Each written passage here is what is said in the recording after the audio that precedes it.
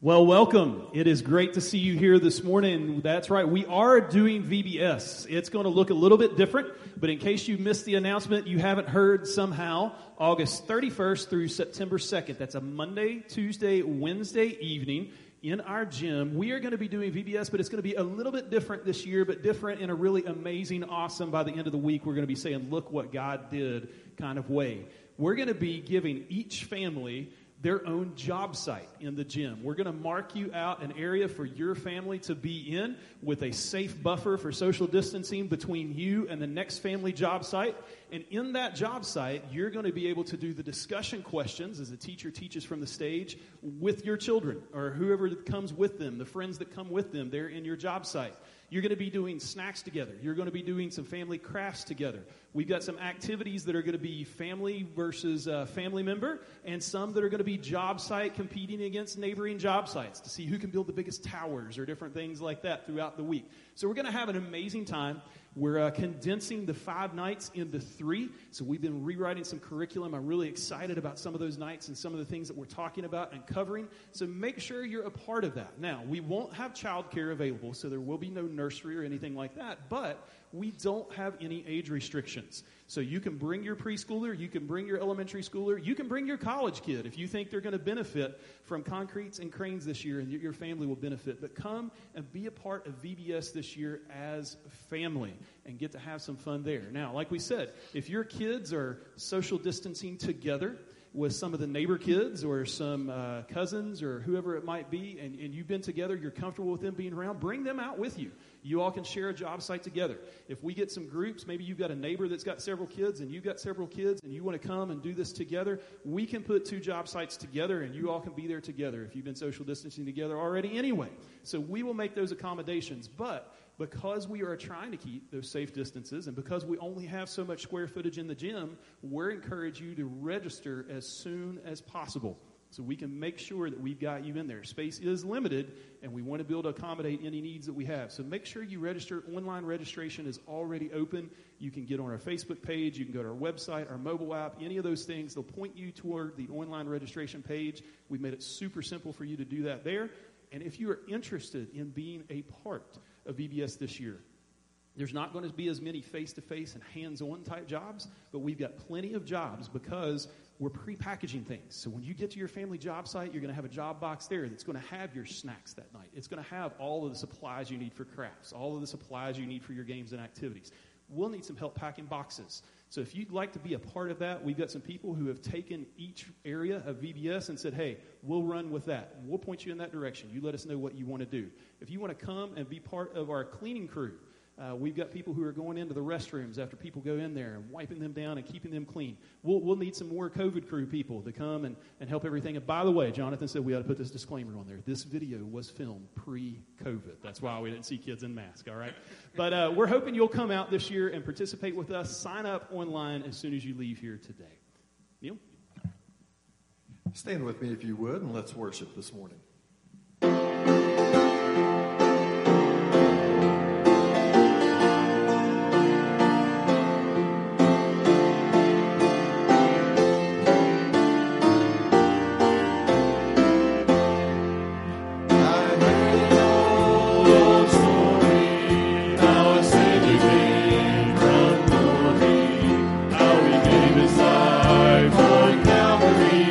To save a wretch like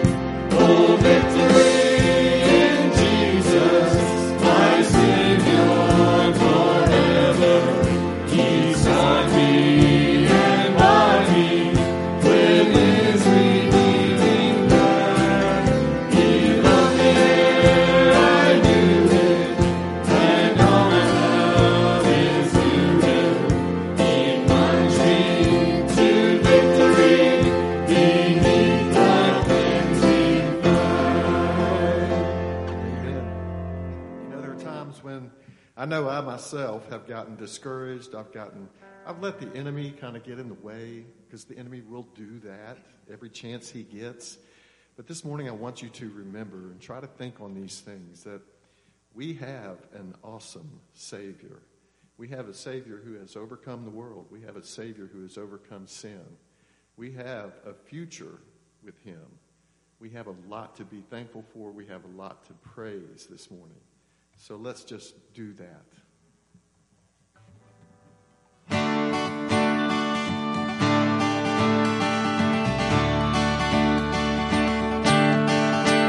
I was buried beneath my shame. You can carry that kind away. It was my tomb till I met you. I was breathing but not alive. All my failures I tried to hide. It was my tomb till I met you. You called my name, and I ran out of that grave, out of the darkness into your glorious day. You called my name, and I ran out of that grave, out of the darkness into your glorious day.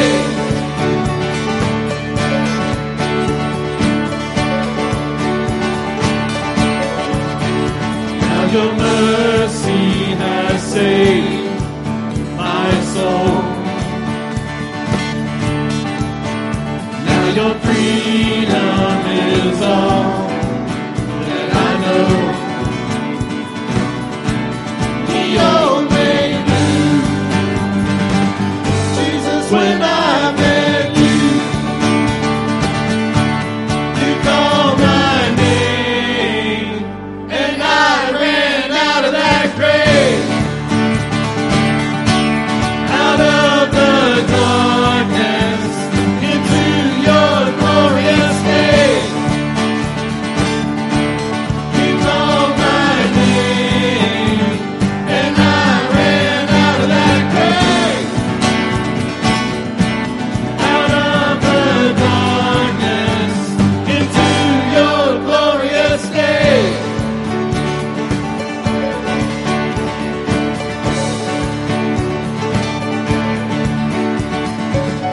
I needed rescue, my sin was heavy. The chains break at the weight of your glory. I needed shelter, I was an orphan. Now you call me a citizen of heaven. When I was broken, you were my healing. Now your love is the air that I'm breathing. I have a future, my eyes are open, 'cause you called my name, and I ran out of that grave, out of the darkness into your glorious day. You called my name, and I ran out of that grave, out of the darkness into your glorious day.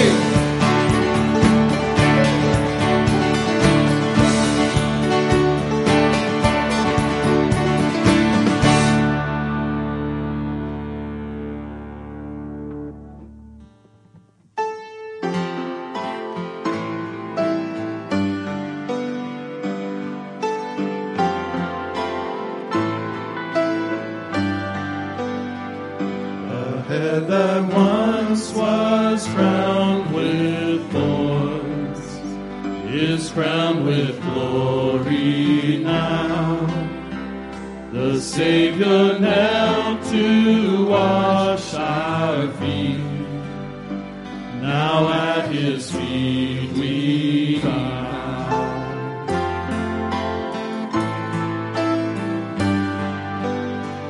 The one who bore our sin and shame, now robed in majesty, the radiance of perfect love now shines for all to see.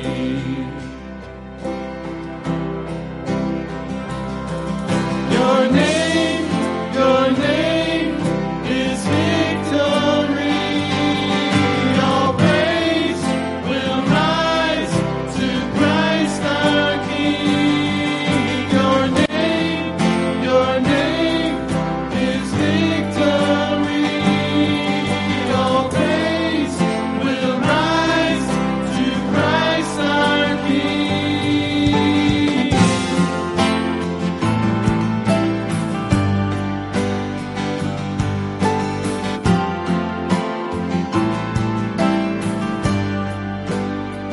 The fear that held us now gives way to Him who is our peace.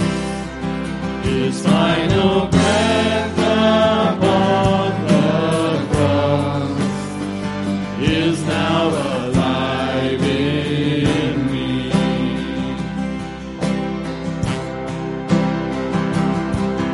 Your name is victory.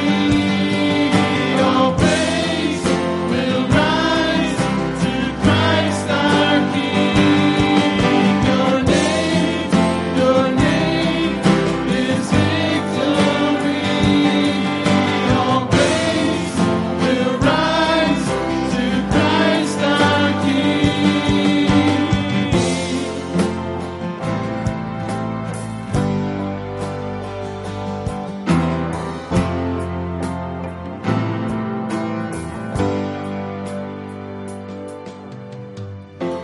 By your Spirit I will rise from the ashes of defeat.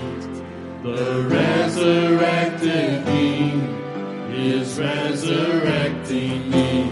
In your name I come alive to declare your victory. The resurrected King is resurrecting me. By your Spirit I will rise from the ashes of defeat. The resurrected King is resurrecting me. In your name I come alive to declare your victory. The resurrected King is resurrecting me. By your Spirit I will rise from the ashes of defeat. The resurrected King is resurrecting me. In your name I come alive to declare your victory. The resurrected King is resurrecting me.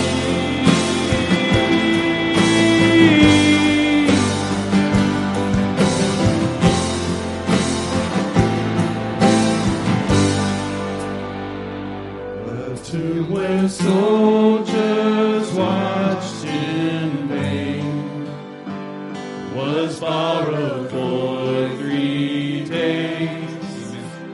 His body there would not remain.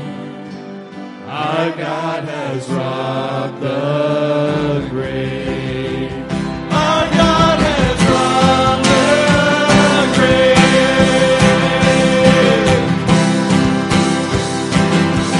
Your name is victory. All praise will rise to Christ our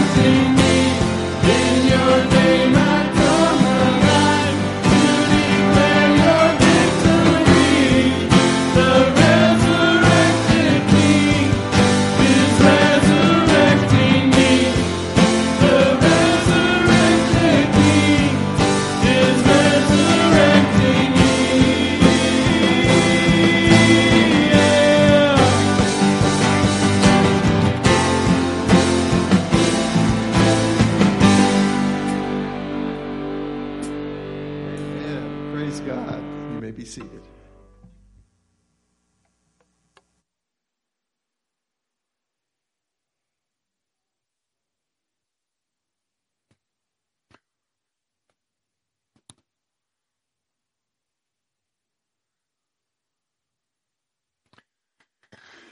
Well, thank you, praise team, for leading us this morning. Some wonderful music and wonderful lyrics there. We do praise our resurrected King for the promise of our resurrection in the future. And the resurrection, really, He's already brought about in our lives. He's already raised us from the dead and spiritually and given us new life. Well, today we're going to continue in our study of the book of Revelation, and we are going to be in chapter 11. Now, many people say that Revelation 9 is one of the most difficult passages in the entire book to try to exegete. But most people say that chapter 11 is the most difficult. And this is an incredible chapter for us to try to wrap our head around. In many ways, it's kind of like firing a bullet in a steel room. I mean, it just ricochets shots from place to place. So many thoughts. It covers so much of the Scriptures, and getting it into kind of an understandable form, I'll tell you, is truly a challenge. But this morning, I want to talk to you about the fact that God keeps His covenant. That's really the focus of this passage. God keeps His covenant. Today we live under the new covenant, the New Testament. We just sang about some of the promises that we have in the new covenant. But throughout history, God has faithfully sent His messengers to call sinners to repentance. In 2 Chronicles chapter 36 and beginning in verse 15, it tells us that the Lord, that's Yahweh, the God of their fathers, sent word to them again and again by His messengers because He had compassion on His people and on His dwelling place, that is Jerusalem, the holy city, and that temple that was there. But they continually mocked the messengers of God, despised His words, and scoffed at His prophets until the wrath of the Lord arose against His people, until there was no remedy.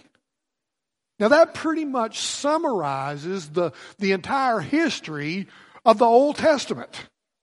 God continually sending His messengers, continually being rejected, until finally God brought judgment on His own people.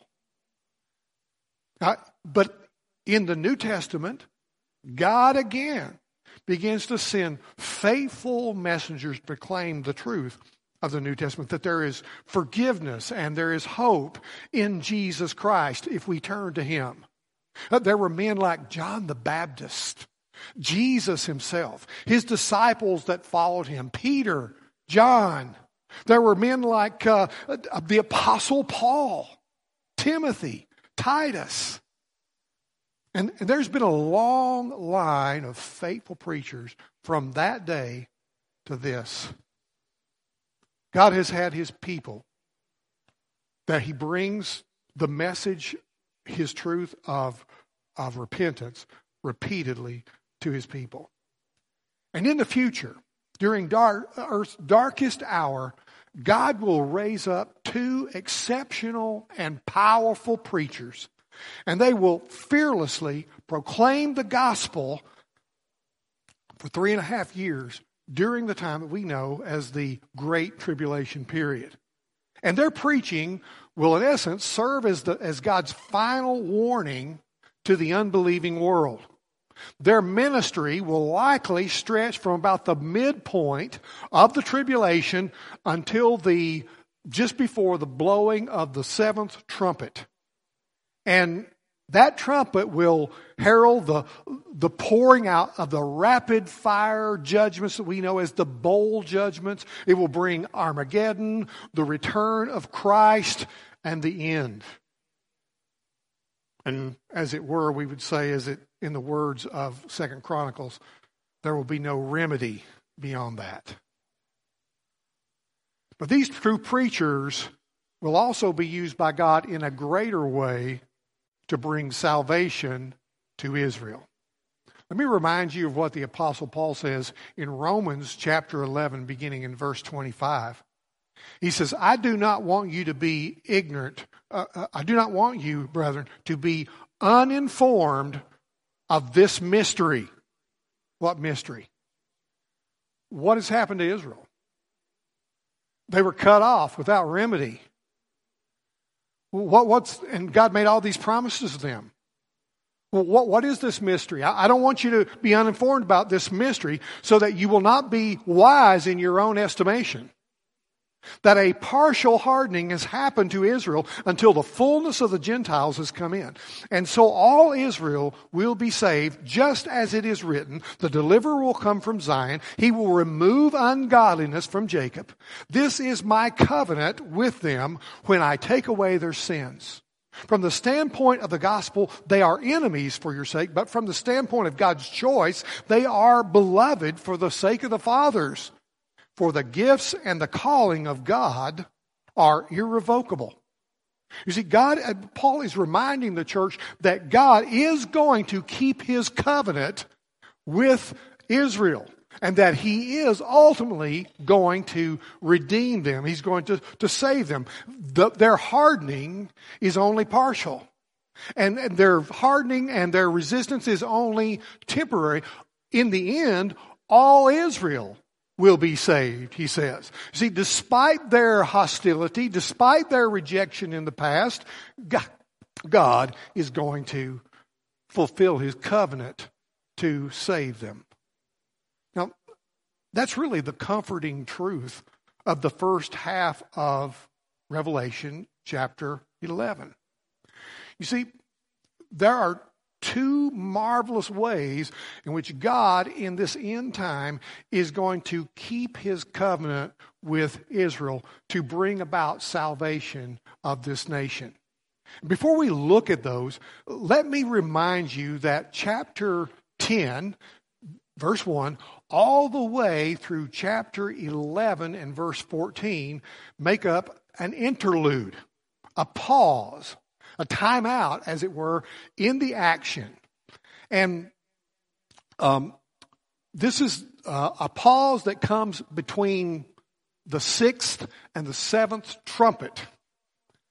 And we put up our graph here just to kind of show you where we are. So far, one of the things that we have seen is that all the seals and even the trumpets have been very chronological, sequential, one thing happening after another. They have numbers, so we know this comes after this and this comes after that. But the interludes, they take us back into the tribulation at different places and interject different truths and concepts and events in that timeline. So we've got this basic timeline where we've been looking at the seals and the trumpets, but now we're learning that some other things are happening during the tribulation that we haven't learned about as the seals have unfolded. And so, for example, in the interlude between the sixth and seventh seals, we were introduced to the 144,000. So this 144,000, we learned that though they are introduced at this late point in the book, in reality, they have already been at work the entire time of the tribulation, and their work is going to extend beyond that till near the end of the tribulation. So this is something that's happening while the seals and the trumpets even are happening. So they're involved for most of the tribulation. And that's also the case with this interlude here between the sixth and seventh trumpets. We'll look at this, our next slide here. And today, we're going to see that there are numerous events that transpire during the tribulation. They're all related to God's fulfilling his covenant to Israel. These are all things that are happening. Now, I'm leaving them just there without their tags, just to kind of get you to see the picture. All these things are happening at the same time as what we have been studying about up to this point. And so from this point on, we're going to see in a greater way how God is actually dealing with Israel and how he is going to fulfill his covenant with them. So let me remind you, God keeps his covenant. Aren't you glad of that? And because God keeps his covenant, he will purge a remnant from Israel. He's going to purge a final remnant from Israel. We're going to look at the first two verses here of Revelation 11. And he says, "Then there was given me a measuring rod like a staff. And someone said, 'Get up and measure the temple of God and the altar and those who worship in it. Leave out the court which is outside the temple, and do not measure it, for it has been given to the nations, and they will tread underfoot the holy city for 42 months.'" Now, John is given a measuring rod, it says, like a staff. Now, the word rod translates or refers to a reed that grew in the Jordan Valley to a height of about 15, 20 feet. And it was a lot like bamboo. It was very sturdy, hollow, light. It made an ideal measuring stick, as it were. And the act of measuring here is obviously symbolic, because he's told to measure the temple of God, the altar, and the worshipers. So you can't measure worshipers with a stick. And it's a symbol. You say, what does it represent? Well, it represents God's ownership. God is claiming what is being measured for his use. Now, we do the same thing today. Suppose you want to put a fence on your property, but you have a dispute with your neighbor over the property line. So what do? Well, you hire a surveyor who comes in and measures the land, as it were, and establishes the boundaries. And then once it has been established that this is your property, then you are free to put the fence that you want on there. You own that land, so you have that right to do that. And you see, the same thing is happening here in the sense of that God is measuring out, surveying out, marking out his people, the ones that belong to him, that are a part of the Jewish community. And so he's the ones who are worshiping, the ones who are true believers. And so the question then comes, what does that temple and the altar and the worshipers represent? Well, they represent the remnant of Israel. Now, the remnant is not everybody that was in Israel, but it's the people who will be saved, the people who will turn to him in faith. So in this context, the temple is in the holy city, which is Jerusalem. And it stands in contrast to the outer court, he says, which has been given to the nations or the Gentiles. So what we have here, see, is a contrast between the Jewish people and the Gentiles. And God has surveyed out and determined the ones that are truly his. And he has marked out a remnant in Israel, symbolized by these worshipers in the temple, for his salvation, for preservation, and for his favor. Now, if you look back in your text here, John says literally in the Greek text, he says, "I was given a measuring reed like a rod." Now, rod, that word that's translated rod, it can refer to a staff like a shepherd uses to divide his sheep or to tend his sheep. It can also refer to a scepter like a king uses to decide issues between people. That scepter in that day was kind of like the gavel of a judge in our day. But its primary use is that of chastisement. You heard, spare the rod and spoil the child. All through Proverbs, you get that word, the rod. It was used for discipline. It was also used for animals to prod. Come on, get along, you dumb donkey. You know, that's the picture here. It's a picture of chastisement. And in the context, God is using the judgments of the tribulation as a tool to purge out the believers from Israel. The remnant, as it were. This is the tool that he's using to separate them out, to purge them. Now, if we put up our next slide, we'll see that this is really one of the primary purposes of the tribulation. The whole tribulation is really, it's called the time of Jacob's trouble. This is the time when God is bringing discipline, God is bringing judgment on these people, and He's putting them through the fire, and He's going to pull out of that fire the true believers. And so really you see what this is happening the entire time of tribulation, not just in this moment. And the worshipers in John's vision depict a remnant of believing Jews alive during the tribulation who are worshiping God. Now, think about this. The presence of the temple in this vision of the tribulation was encouraging, must have been encouraging to John, because see, just about 25 years earlier, the temple in Jerusalem had been destroyed by the Romans. I mean, there was no temple. It had been totally razed.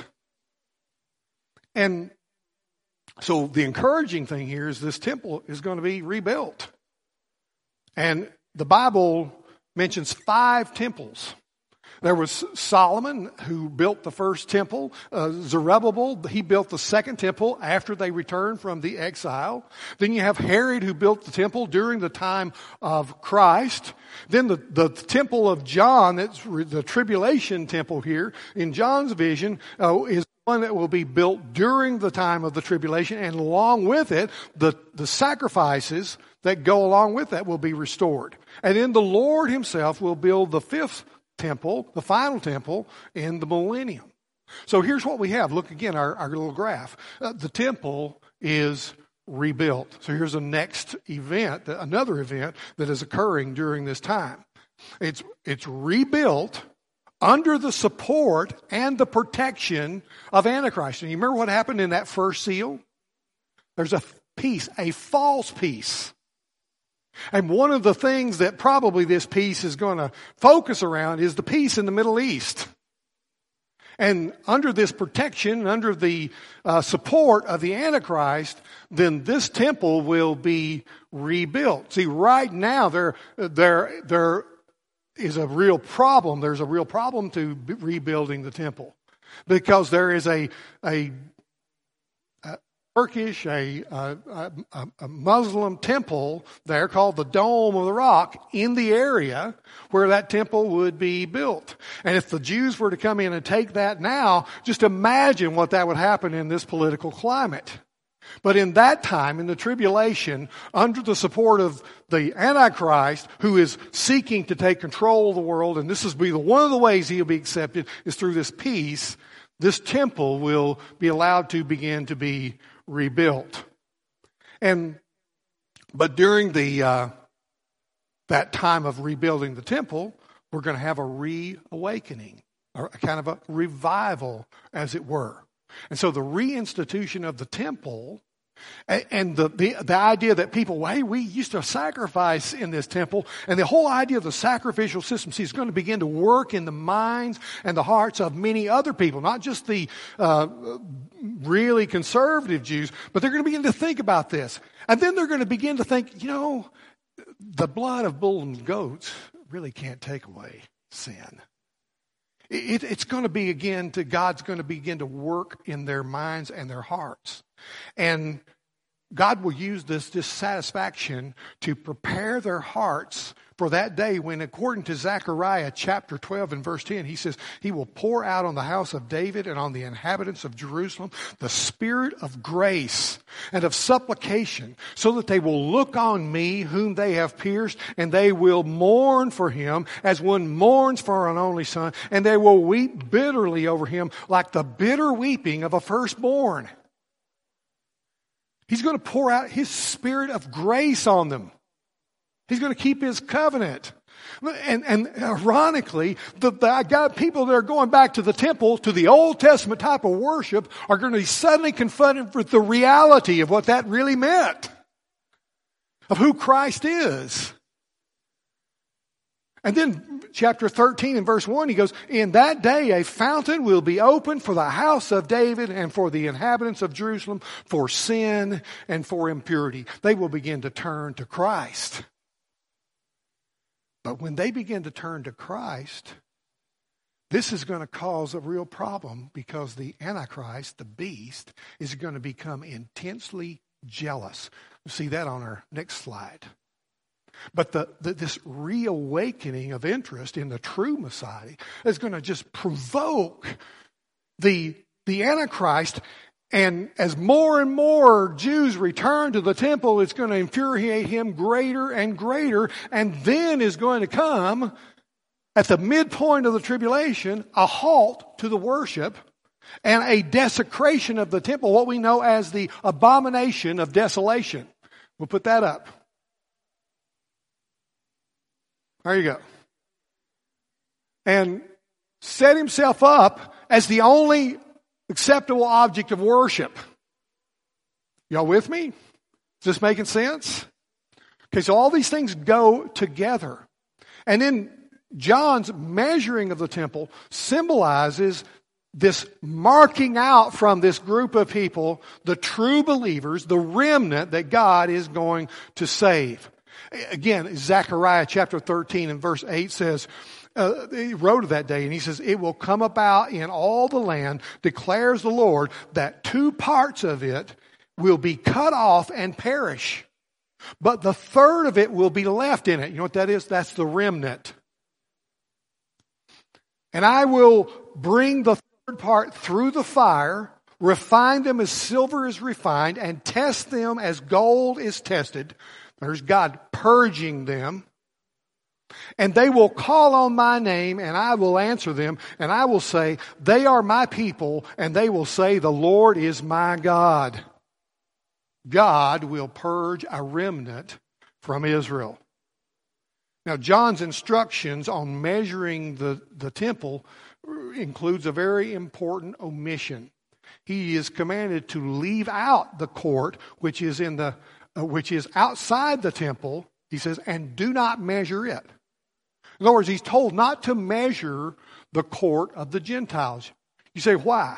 Well, he explains there that it has been given to the nations, and they will tread underfoot the holy city for 42 months. Now think about this. The 42 months, or the 3.5 years, correspond to the last half of the tribulation. It also corresponds to the time of Antichrist, his reign, his rule during that time. That's when he sets himself up as God, and that's when he begins to oppress the world, and especially the Jewish people. And he says, they've been left under this until the time of the Gentiles has really been fulfilled. Jesus talked about that in Luke chapter 12. You see, and what that's a reference to, it's a reference to since the time, you remember when they were cut off without remedy? Since that time, Jerusalem has been under the domination of pagan powers throughout history. The Assyrians, the Babylonians, the Medo-Persians, the Romans, the British, the Turks, the Muslims. And now, even though they have a self-governing system, it's very fragile and under incessant attack. We're in the time of the Gentiles. But the destruction and the oppression that will occur unto Antichrist will surpass them all. He will be the ultimate rod that God uses to divide Israel into the sheep and the goats. And during that 42-month period, God will shelter many Israelites in a place that He's prepared for them. When we get to the next chapter, in chapter 12 and verse 6, we read, "Then the woman," that's Israel, "fled into the wilderness where she had a place prepared by God, so that there she would be nourished for 1,260 days." That's that 3.5 years. And at that time, many people to be heeding the warning that Jesus gave in Matthew 24:15. He says, "Flee. Therefore, when you see the abomination of desolation, which is spoken of through Daniel the prophet, standing in the holy place, let the reader understand. And then those who are in Judea must flee to the mountains." And he goes on to tell us about how important, how urgent it is. Don't go back for anything. Just get out of there. And so God, you see, is in the process now of purging a remnant from Israel. God's also in the process of purging a remnant today. Do you realize that? Do you realize that God uses all the adversity, all the difficulty, all the things that come into our lives, that these are things that God uses to draw us out from the world and turn us to Him? Do you realize that we are in a purging today in the world in which we live right now? God uses all kinds of things. God allows ungodly people to rise to power. Antichrist is the most ungodly person ever exists, but he's going to rise to power. And ungodly people are rising to power in our world, even today. God uses all kinds of things. Our health, our economy, our oppression, persecution, lack of freedom. It can happen on a personal level in your life. It can happen on a family level. It can happen on a church level. It can happen on a national level. It can happen on a global level. But God uses all these things. And God is in the process of purging. As Zechariah says, we're in the fire. You ever feel like you're in a fire? What does the fire do? Fire burns up the impurities and leaves what's valuable left. You see, that's the difficulties of life have a way. I just talked to someone recently who said, you know, when you're going through these difficult times, it gives you time to think about what really matters. And it does, doesn't it? What really does matter. God's purging a people.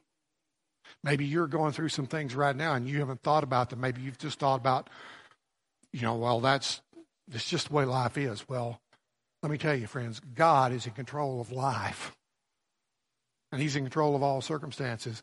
And one of the things we ought to be doing is asking ourselves, what is God doing in my life? It's fascinating to think about what God might do in the life of Israel. But the whole point of this is understanding that God is working in your life. Your life. What's He doing in your life? And He might be purging you right now. Let Him. Let Him. Cooperate with Him. Because God keeps His covenant, He will purge a remnant. And because God keeps His covenant, He will provide a final witness to Israel. He says in the first part of verse 3, He says, I will grant authority to my 2 witnesses. Now, here, God reveals another critical element in His plan to save a remnant from Israel. He's going to raise up, He says, 2 witnesses. Now, witnesses translates that Greek word from which we get our English word martyr. And so many early church witnesses lost their lives that word became associated with death. Being a witness became associated with death. And so when you hear martyr, you think of someone who's died for their faith. And indeed, these two men will indeed become martyrs in that sense. They will die for their faith and for their witness. And he says God is going to grant these witnesses His authority or His power to carry out their ministry. And by the way, do you know that God has granted you His authority to carry out His ministry? He says, all authority has been given unto me. Go therefore and make disciples, and I will be with you, right? We got the exact same commission these guys got. Go. And there are 7 characteristics really of this witnessing, this powerful witness that these men carry on. You see, God will provide a final witness through preaching power. In the last part of verse 3, he says, and I will grant authority to my 2 witnesses, and they will prophesy for 1,260 days. Now see that word prophesy? It simply means to proclaim or to preach. And they will preach the gospel with authority, and they will call people to repentance and faith in the Lord Jesus Christ. Do you know what their job was? Preach the gospel. Do you know what our job is? Preach the gospel. It's no different. You might be someone's final witness. And let me just put up our little chart here. And you see these 2 witnesses.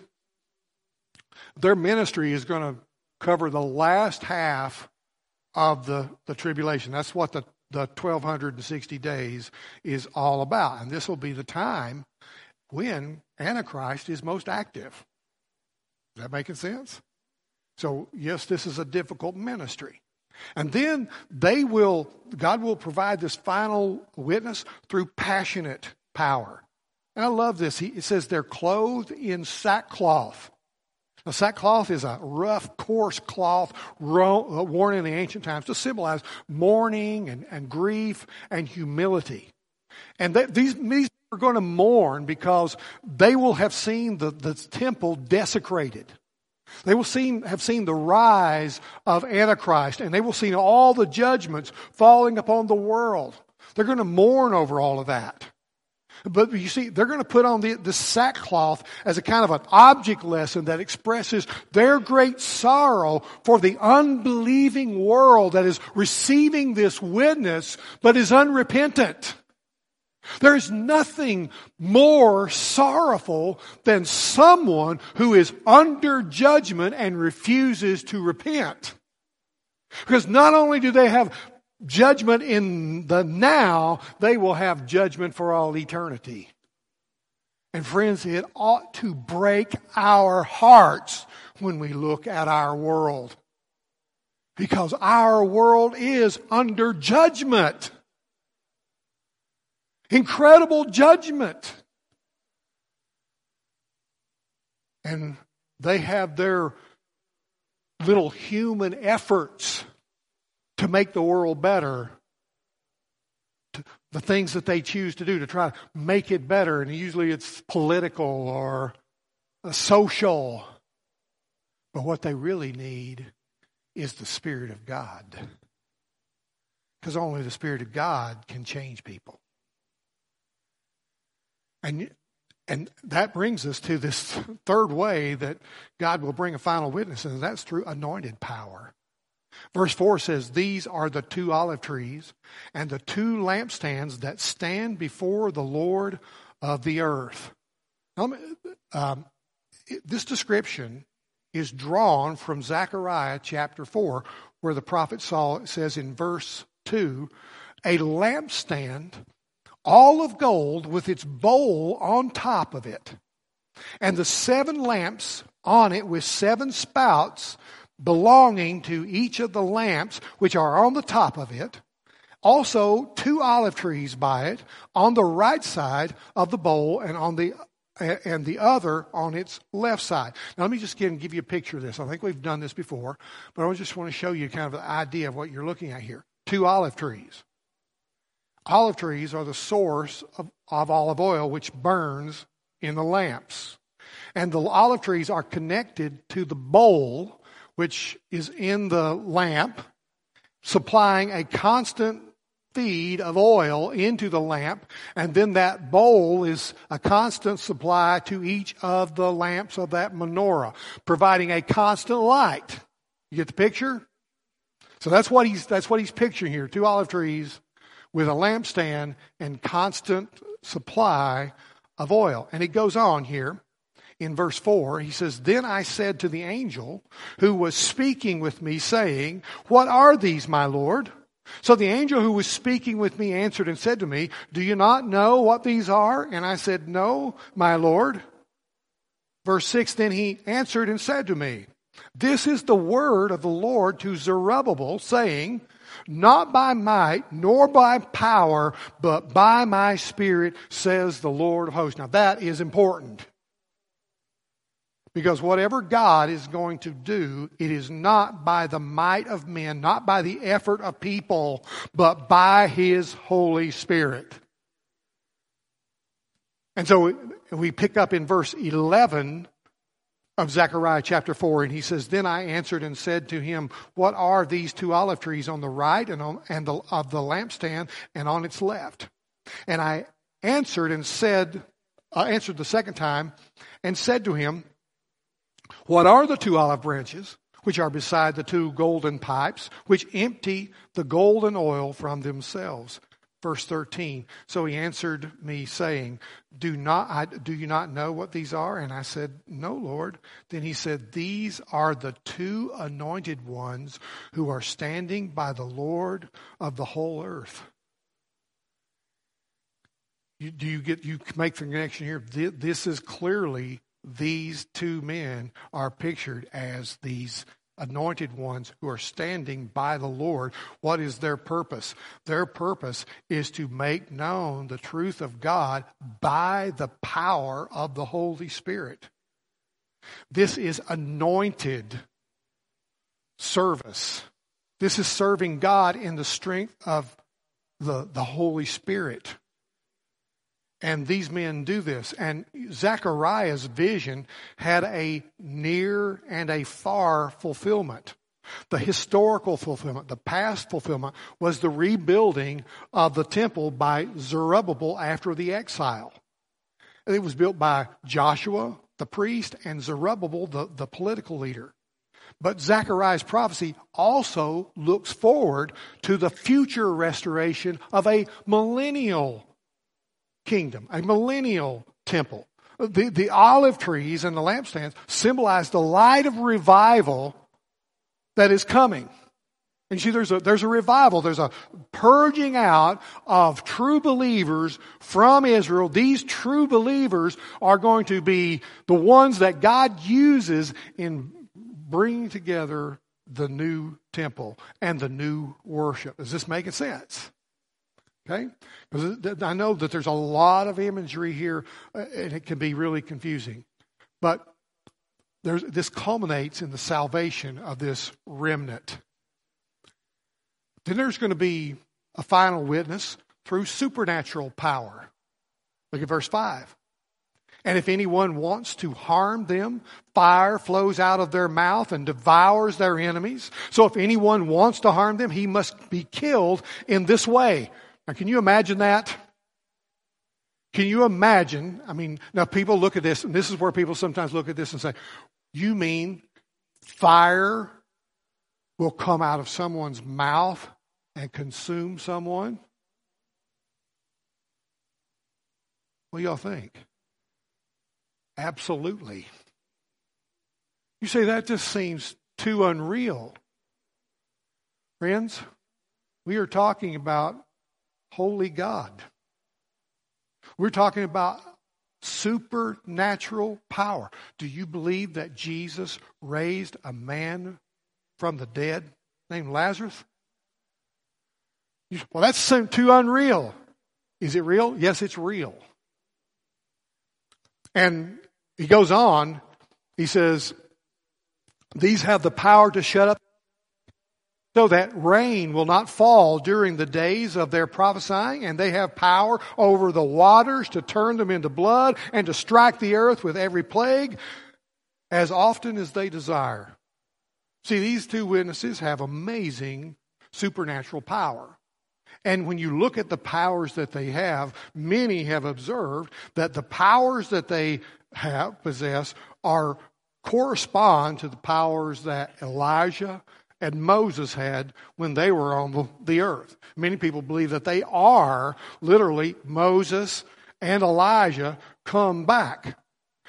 Because if you think about this, Elijah called down fire from heaven, which consumed the enemies of God there on Mount Baal. And then Moses turned the water of the Nile into blood. He called forth all the plagues before the Exodus into the world. Elijah prayed and they wouldn't rain for 3.5 years, and it didn't rain. Then he prayed again and it did rain. He had power over these things by God's power. See, it's not by man's power, but it's by my Spirit, says the Lord. And in both Elijah, he didn't die. He was transferred to heaven in a fiery chariot. Moses had an unusual death and burial by the Lord. Both Moses and Elijah appear in the transfiguration on the mount as a prefiguring of the second coming of Christ. And you see, all of these things, all these supernatural signs of these prophets are given for one purpose: to confirm the message that they speak. And to show that what they're saying is truly the Word of God. And these witnesses are authenticated by God's supernatural power. Now, whether they are actually Moses and Elijah, I really don't know. That's not the critical point. The point is that God provides this final witness with supernatural power.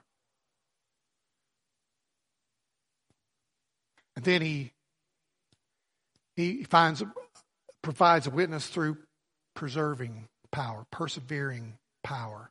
Verse 7, when they have finished their testimony, the beast that comes out of the abyss will make war with them and overcome them and kill them.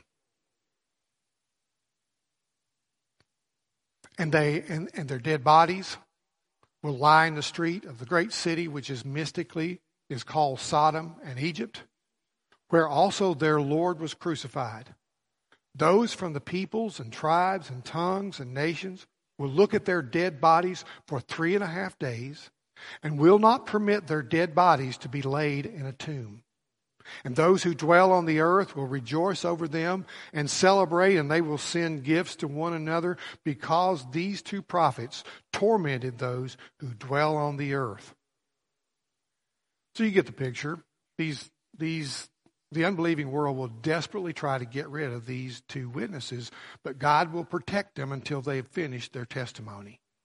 In other words, they're going to persevere until the very end. They're going to be faithful even to the point of death.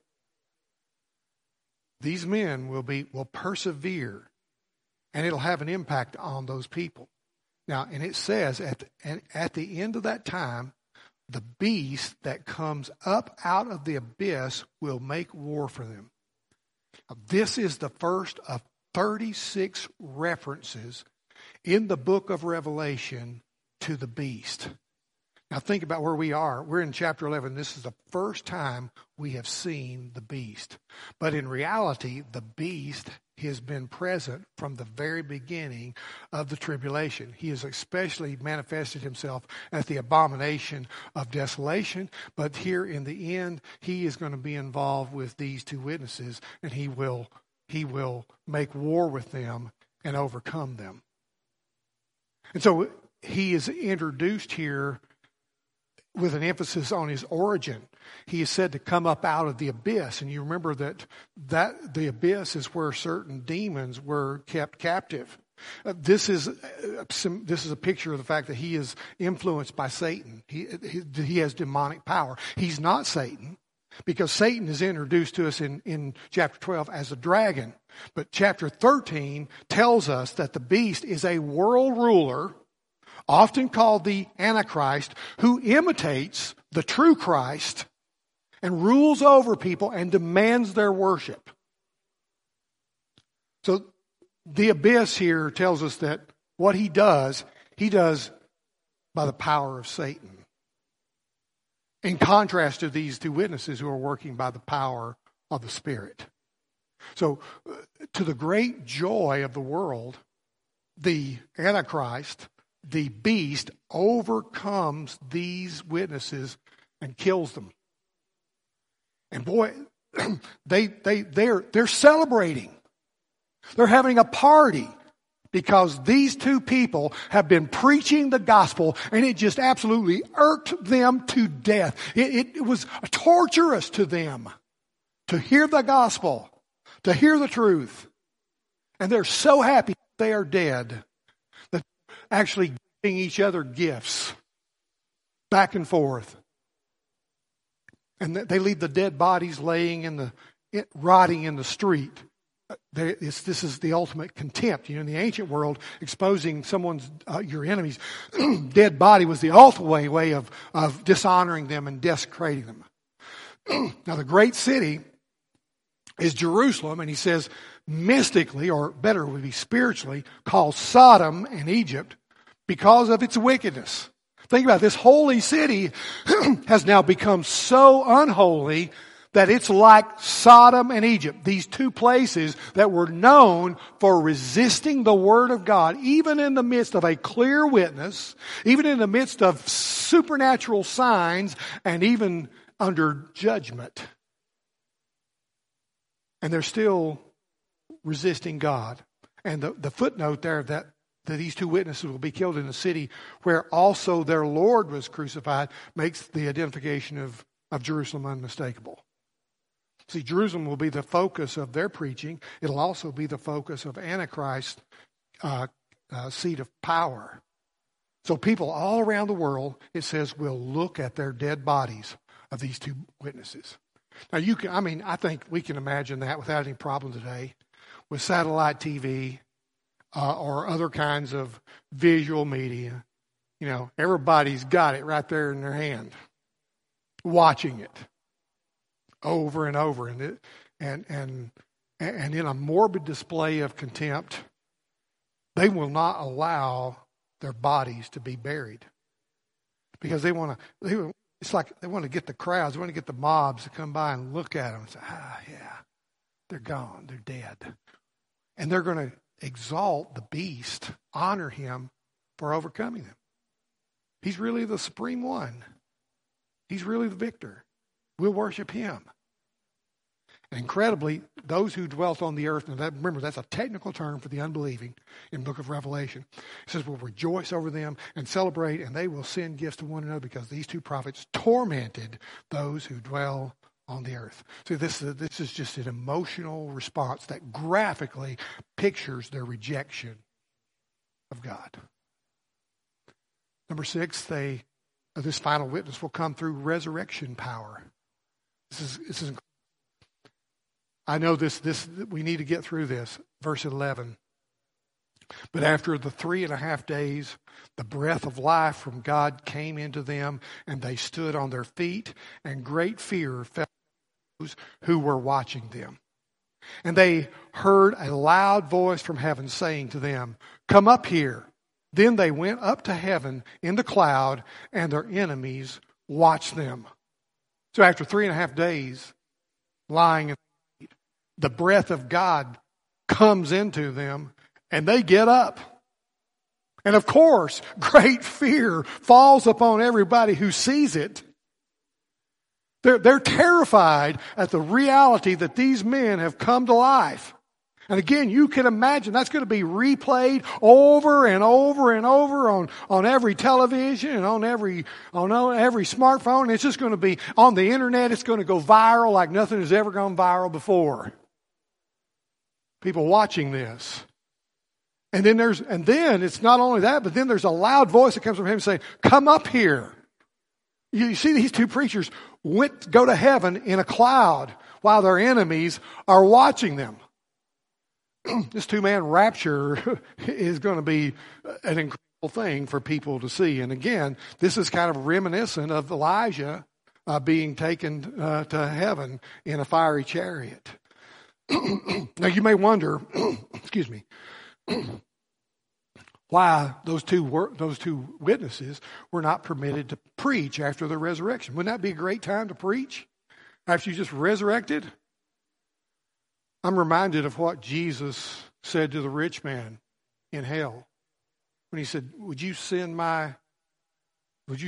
someone to my brothers and tell them about this place?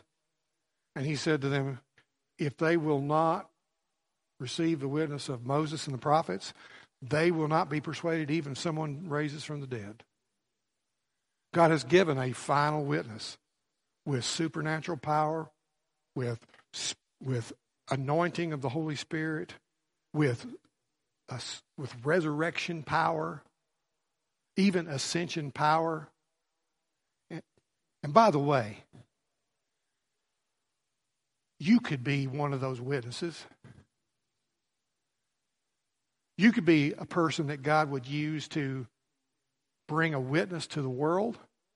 You might be resisted by the world. You might be hated by the world. You might be killed. But guess what happens after you're killed? You are raised from the dead, and you are taken to heaven. And you don't have to worry about the world here defiling your name and saying bad things about you, because when you get to heaven, you know what the Lord's going to say? He's going to say, well done, good and faithful servant. And that's going to be worth it all on it. And finally, this last witness to the Israel is going to be through saving power. Verse 13 says, and in that hour there was a great earthquake, and a tenth of the city fell. 7,000 people were killed in the earthquake, and the rest were terrified and gave glory to the God of heaven. Now, it's interesting that the term people there, in 7,000 people, literally says names of men. That unusual phrasing indicates that these were probably prominent people, maybe even leaders of Antichrist world government. But as a result of this earthquake and the astonishing resurrection, it says, were terrified and gave God glory, gave glory to the God of heaven. Now that is a reference to the fact of genuine repentance and restoration. The rest are the people in Israel. In other words, finally, this is the last purging of the believers. All along the way, God has been purging. God has been working and calling, and here we are, finally, to the last remnant. And so it all ends on that kind of a hopeful note. But then we hear these words, the second woe is past. And behold, the third woe comes quickly. Wow. Is this incredible or what? Because God keeps His covenant. He will purge out a remnant, a final remnant from Israel. And He will give that remnant a final witness. This doesn't relate, though it's primarily aimed telling us about what God is going to do and keeping His covenant with Israel, it has a great deal to do with us today. Because what God did in Israel and what God is doing in the world today have incredible similarity. God is calling people wherever they are, whatever nationality, whatever language, whatever people, God is calling them to come to faith in Him. And God is in the process, even now, of working in our lives, purging. God is in the process, even now, of giving us a witness. If you're hearing this today, God is giving you a witness. This could be your final witness. So you cannot look at this and say, well, that's for them. That doesn't relate to me. No, it relates to you. God has you here. This everything that happened to Israel, He says, is an example to us. So what God does in the life of Israel, He does in the life of believers. And He's doing in our lives. God is calling people to Himself.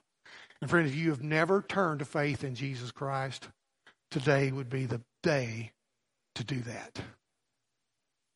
Today would be the day. And all you have to do is lose your life. All you have to do is die. Come to the cross. You say, wait a minute, that doesn't sound very appealing. Friends, it's the most appealing thing that ever happened. Because just make us over. God totally changes us and transforms us. So when we come to the cross, we die and God gives us a new life. And when we put our faith in Him, He changes, forgives us our sins, and makes us a new person. And gives us a whole new purpose and a whole new destination in life. It's not easy. It is not easy. If it were easy, God wouldn't have to take the world through the tribulation. It takes the tribulation for us oftentimes to see that all these things that we're holding on to, counting as precious, are really not that valuable. And so God is purging. Don't hold on so long. Don't ignore His messengers. Don't resist Him, but believe. Father, we thank You today for Your Spirit and for the truth that You have revealed to us through Your Word. Pray for Your people that be encouraged. And I pray, Lord, for those who have never trusted You, that today, that they would put their faith in You and experience true salvation. I pray, Lord, that You would help them to pay attention to the difficulties, to the hurt, to the pain, to the needs in their lives, and that they would experience Your grace through faith. Lord, I know that there are many people today that are hurting. I know there are many people that are struggling in so many ways. And God, I just trust You in this, that You know what You're doing, that You have Your purposes, and God, may we learn from it what You want us to learn. May we be benefited from it. And so, Lord, we ask these things in the name of our Lord and Savior, Jesus Christ. Amen. Thank you for your time. You are dismissed.